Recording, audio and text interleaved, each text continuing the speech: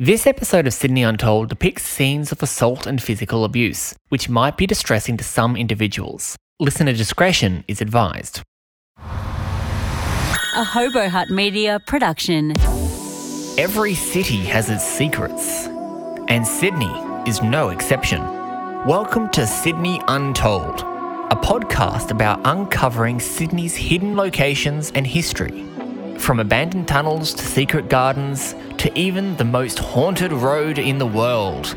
Let's step back in time as we uncover some of Sydney's secret past.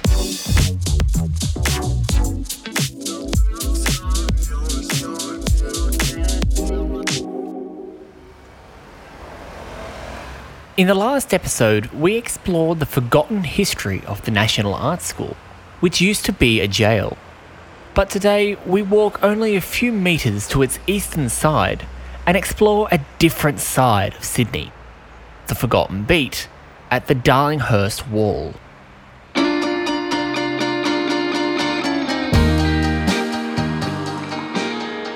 The Wall for gay men has a real, very special place because of its proximity initially to Green Park, which was a place where men would go and find Mr. Right for the night.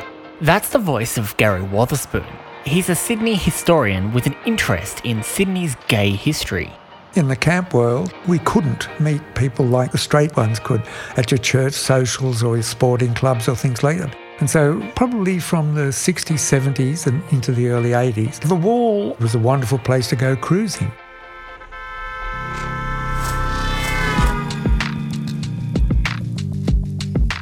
Until 1984, sodomy was considered a criminal offence in New South Wales. Homosexuality as such was never criminal. That's the voice of the Honourable Michael Kirby, a former Justice of the Australian High Court. He was the first openly gay justice in Australia. You were not criminalised because you were homosexual. You were criminalised if you performed particular acts. Criminal law attached to the particular acts, not to the status of being gay or to proclivities to that status, but to action giving effect to the status. Although shockingly, it wasn't until 1997 that homosexuality was fully decriminalised, with Tasmania being the last state. As a result, hookup spots and beats were quite popular during the dead of night in Sydney and much of Australia. It was a way to have a bit of fun without attracting too much unwanted attention. There were many locations within Sydney. One such location was the Darlinghurst Wall and, more importantly, Green Park.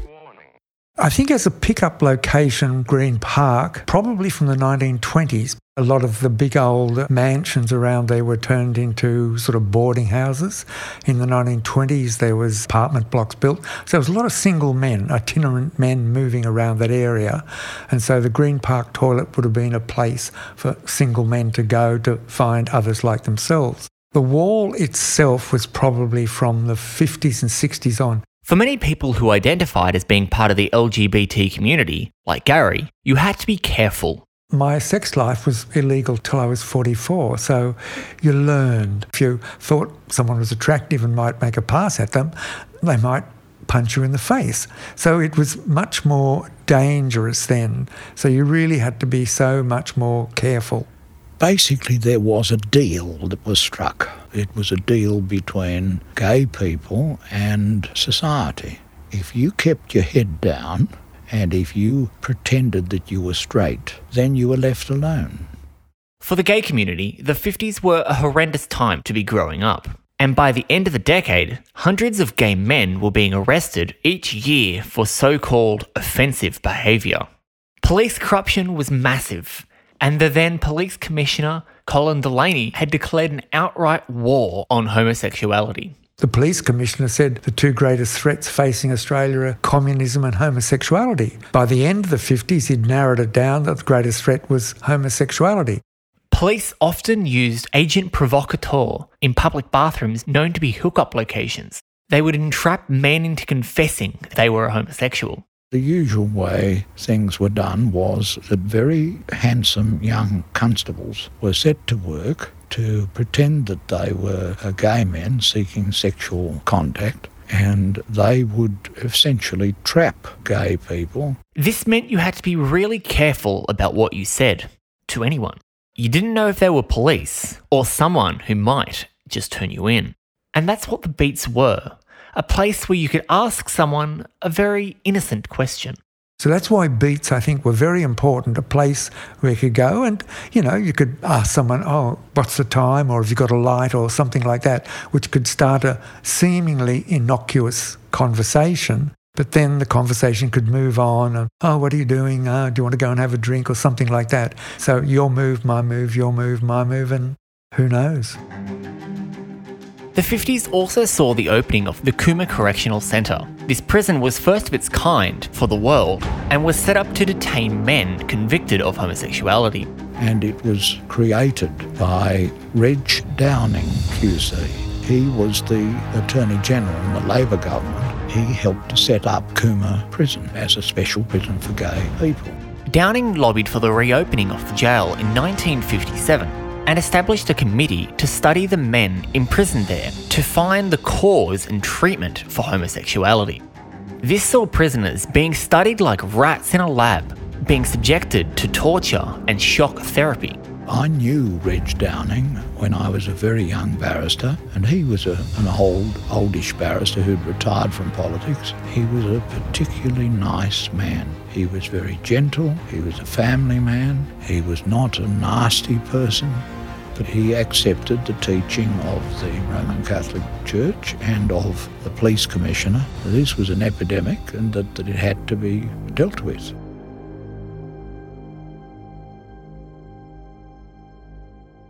But the 60s really began to change in Sydney. The baby boomers came up and they just wanted to change everything. The sexual revolution, the pill for women, women's liberation, all those things started. That was a time in which we could start to experience a lot more. From my point of view, I started to find pubs in the city. There were a lot more places you could go to. Australia Hotel had a big bar at the back. The Carlton had a dugout bar downstairs. So there were pubs in the city where on certain nights of the week they were very, very camp, as the word was then. Corruption of the police meant that many of these places, nominally illegal, because we were still illegal then, were paying the police, and so the police turned a blind eye for money. As the 80s shuffled in, the rise of the AIDS epidemic reared its head in Australia. HIV and AIDS was considered by some groups to be a gay disease. Well, it was very distressing because many friends and lovers whom I knew, loved and respected, became infected. It was an amazingly bad time. Initially, we didn't know what was causing it.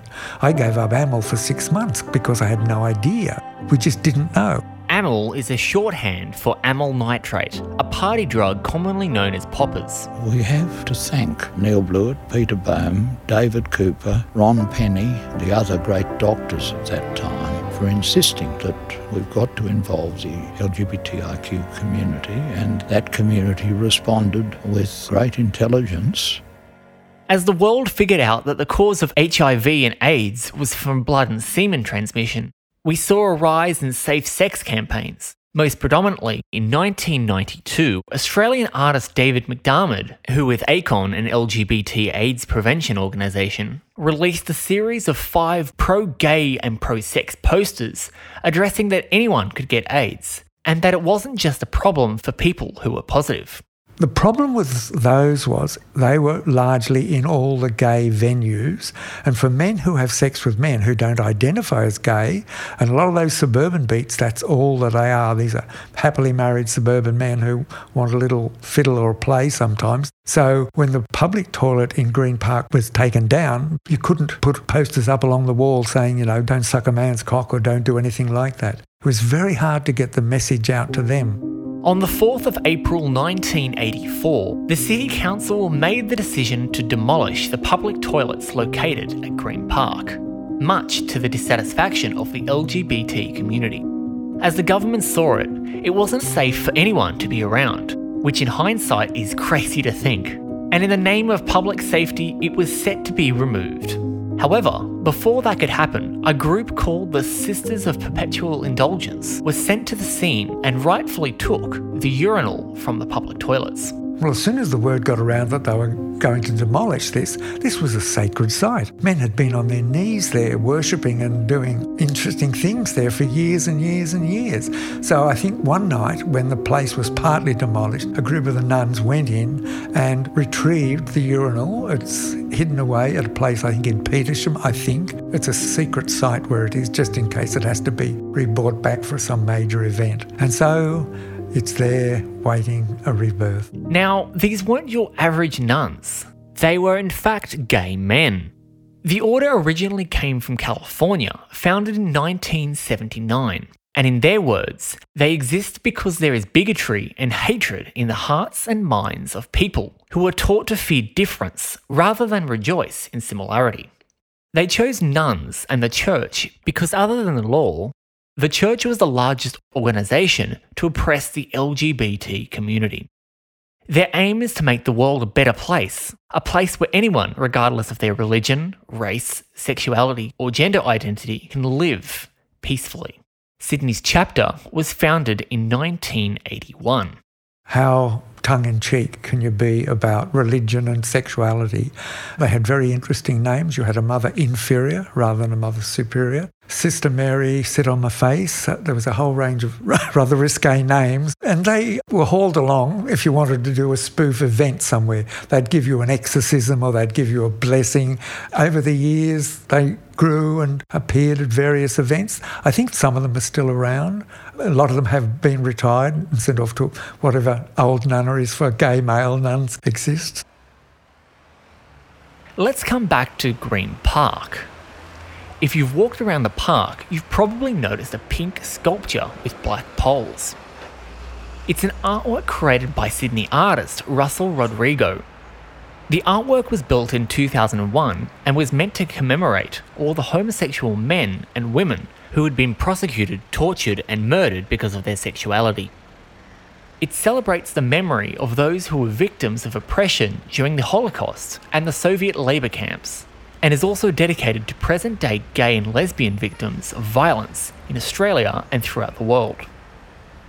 The pink triangular prism, made from enamelled steel and a grid of black columns, comes together to create a fractured Star of David. The prism contains etched images of people who suffered prosecution at Nazi concentration camps. The pink represents gay men and the black represents lesbian women.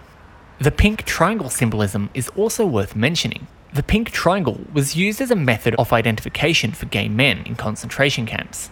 Lesbians and trans men weren't systematically imprisoned. However, they were often lumped in with gay men by being given a black triangle and called asocial. While Green Park and the Darlinghurst Wall might be the most recognisable beats in Sydney, it's certainly not the only one. Another important beat was Hyde Park, which is next to St James Station and backs onto Oxford Street, and has been referred to as a place where transgressive sexual activities could occur. Inside the park, the iconic Archibald Memorial Fountain, named after J.F. Archibald, owner of the Bulletin magazine. Since its construction in March 1932, the fountain has been known as one of Sydney's most homoerotic public artworks, as it depicts many naked men. It's been said that one man who frequented the fountain would put nail polish on 2 nails, and when he would ask a man he thought was gay for a match, he would show those 2 nails. This display of effeminacy would be a signal.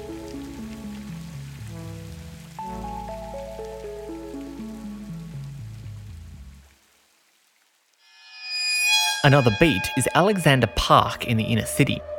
This beat is notorious due to the murder of 33-year-old Richard Johnson.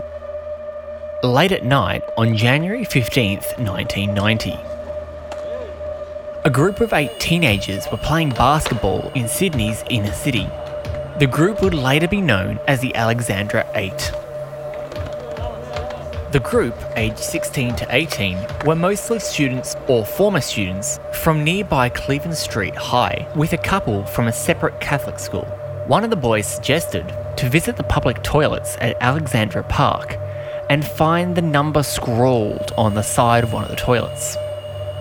They call the number, and the unsuspecting Richard Johnson arrived at the bathroom shortly after, searching for his mystery hookup. The group of teenage boys ran towards him, knocking him to the ground with one blow.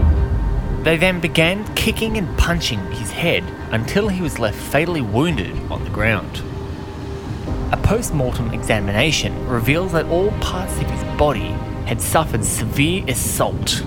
The group were later arrested, and when they were interviewed, they simply told detectives they did it because he was gay. Of the 8, only 3 men were jailed.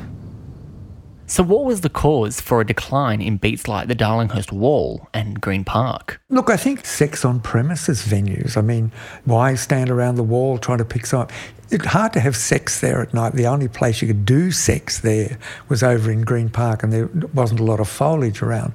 Whereas nearby was Signal, the Den, all these sex on premises venues where you could pay $5, $10 and go in and have it in warmth and comfort. And I think the other thing that probably certainly in the 21st century, Grindr and things like that. Why go out when, hello, you get on the phone, within 100 metres, if you're in an apartment block, there's 20 people 2 or 3 floors down.